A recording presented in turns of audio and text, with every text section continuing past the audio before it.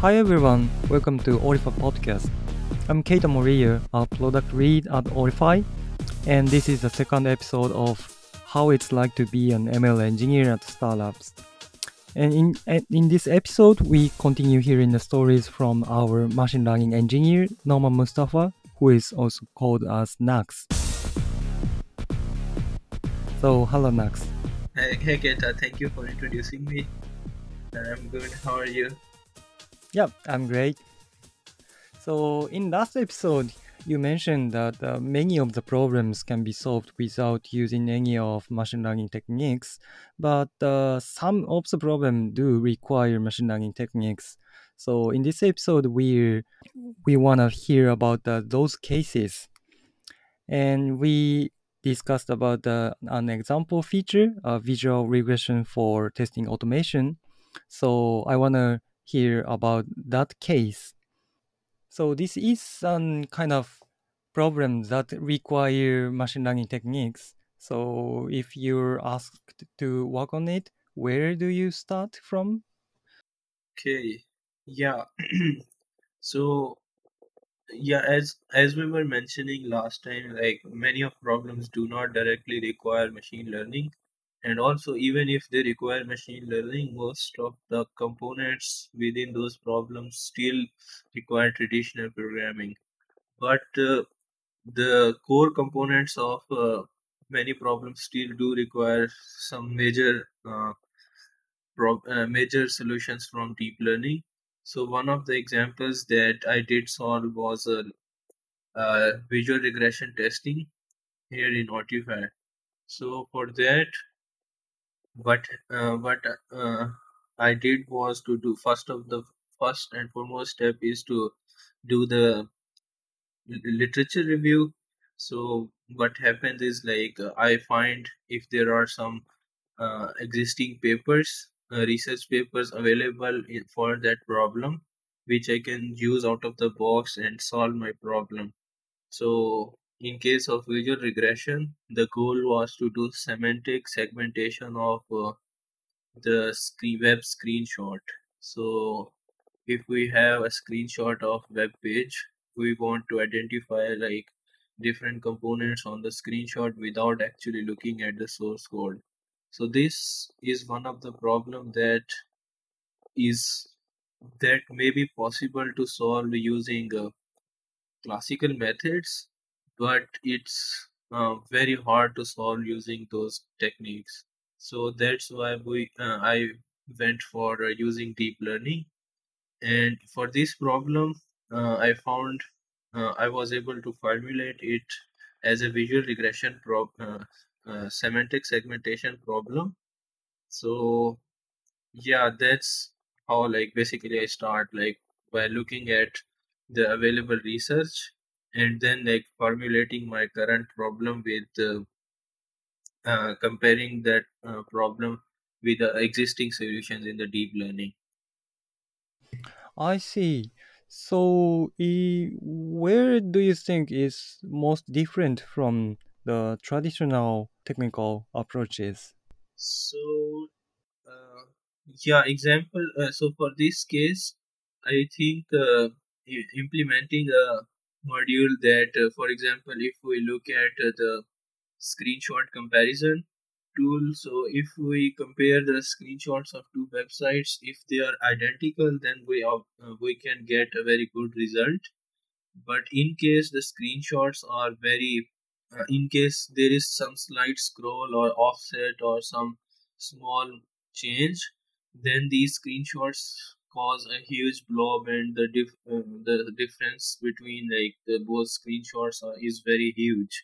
So in that case, building a simple OpenCV based system is very complicated and requires a lot of heuristics and logic and much more. It becomes very complicated. I see. So that's why this problem is actually do require machine learning approaches. Yes. Right, then you mentioned that you start from researching papers, but how it actually look like? I mean that when in the traditional programmings, we try to find some libraries and try using it and see if it can solve the problems by actually writing code and seeing if it works or not. But I'm not sure how it actually look like in your cases. I think in term of machine learning, it's more or less similar problem. So like when we are using traditional approach, we also like look for some existing techniques, and sometimes we can find those techniques on Stack Overflow to help us out, and it's possible to find some. Yeah, that sounds familiar. Yeah, like it's similar in case of deep learning as well. So what happens is like if uh, the first and foremost step is to just look directly the solution. If it exists on websites like Stack Overflow, then we are good to go. But then we move backward and go to the GitHub, for example. I will look for the solutions of semantic segmentation, and it's highly likely that if a certain deep learning problem is very famous, like the one I was trying to solve, then it's very easy to find existing implementations on GitHub. But in case that is also like not uh, working, then I can go back to the starting research where I saw like different research papers available in the literature, and I can start implementing one of the research paper. So this is like the general process that I follow to like solve a problem, just like we are mentioning. I see. So then, yeah, it sounds somewhat similar to the traditional approaches, but say in startups, I know that speed is really important, but I also understand that the machine learning uh, approaches do takes time, right? Yeah, yeah. So, how do you deal with it, or do you have any problems when you're working on machine learning techniques in startups? Okay. So yeah, I think this is one of the main challenge in the field. So if someone is working on smaller like problems or smaller data sets or smaller models, then it's very easy to just train that model on in very small amount of time. It's like, for example, in traditional development, what we see as a CI/CD pipeline. So for smaller model, it's just like that. In 5-10 minutes, we get the result if the system is working or not. But in case of big models, which have to be trained for days, so there are basically two different methods that are used. So one method is usually like training on a very big cluster of GPUs and servers, which makes the again reduces the training time from days to just a few hours. And the other approach is kind of the one that I use, and it's also like sometimes preferred in startups is working on multiple projects. So what happens is like if a certain technique is a certain project is in the training phase, so I get a lot of buffer to work on the different project in that time. I still do need to look at the training and observe the losses and outputs, because it's necessary to know if the training is working and model is not overfitting or something like that. But essentially that time is usually useful to work on a different project, and this way like it's easy to just start building the projects and then put them on a training pipeline, and while they are training, I can work on different other projects and so on. Interesting. So it sounds like you're working with some partner, and when he is working hard studying something, you can do some other things. And yeah, in turns. Okay. Then you train some models, and when do you treat it as done? I mean, in terms of the training or in terms of the features, you have to regard it as done or ready to be shipped and move on to the next phase. How it's like, how it looked like. Yeah, in mostly I think in startups it's the aggressive approach. So rather than like waiting for the system to be perfect and fully like optimized and everything is best, in usually like what happens in startups, they just build a model and train the model, and as soon as uh, one gets like reasonable accuracy or result, it's very like aggressive approach is like adopted, and the model is shipped immediately. So what happens is like as the model is not accurate or correct or perfect, so there are lots of bugs or maybe logical issues which are then captured and put back into the system, and then the system keeps on improving. So this way mostly like what in case of startups, uh, they usually like the model training is usually the it's not the done criteria is very low compared to big tech companies.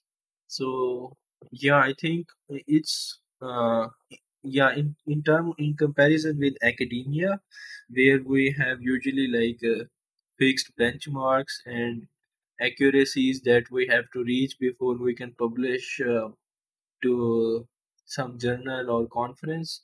In industry usually it's not that complicated, so once we reach a certain accuracy, even if it's not the best accuracy, and it has to be useful enough, then we can just push this model to the production for to be used. So yeah, I think this is kind of the difference between academia, startups, and big tech companies. I see. Yeah, that sounds exciting. So yeah, most startup solving some problems that no one has never been. So providing some solution, even if it's immature a bit, it's already helping people, and you can also improve the model as the user actually use it to solve their problem. So yeah, it sounds really exciting.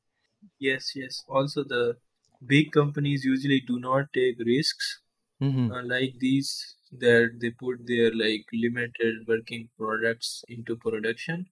So it's usually like startups which do these innovative products and put directly in the hands of customers, even if there are some issues and some problems, but they keep, since they put in the terms of production, so it's kind of innovative and they get a lot of user adoption, and that's how like usually startups beat big tech companies, especially in this field.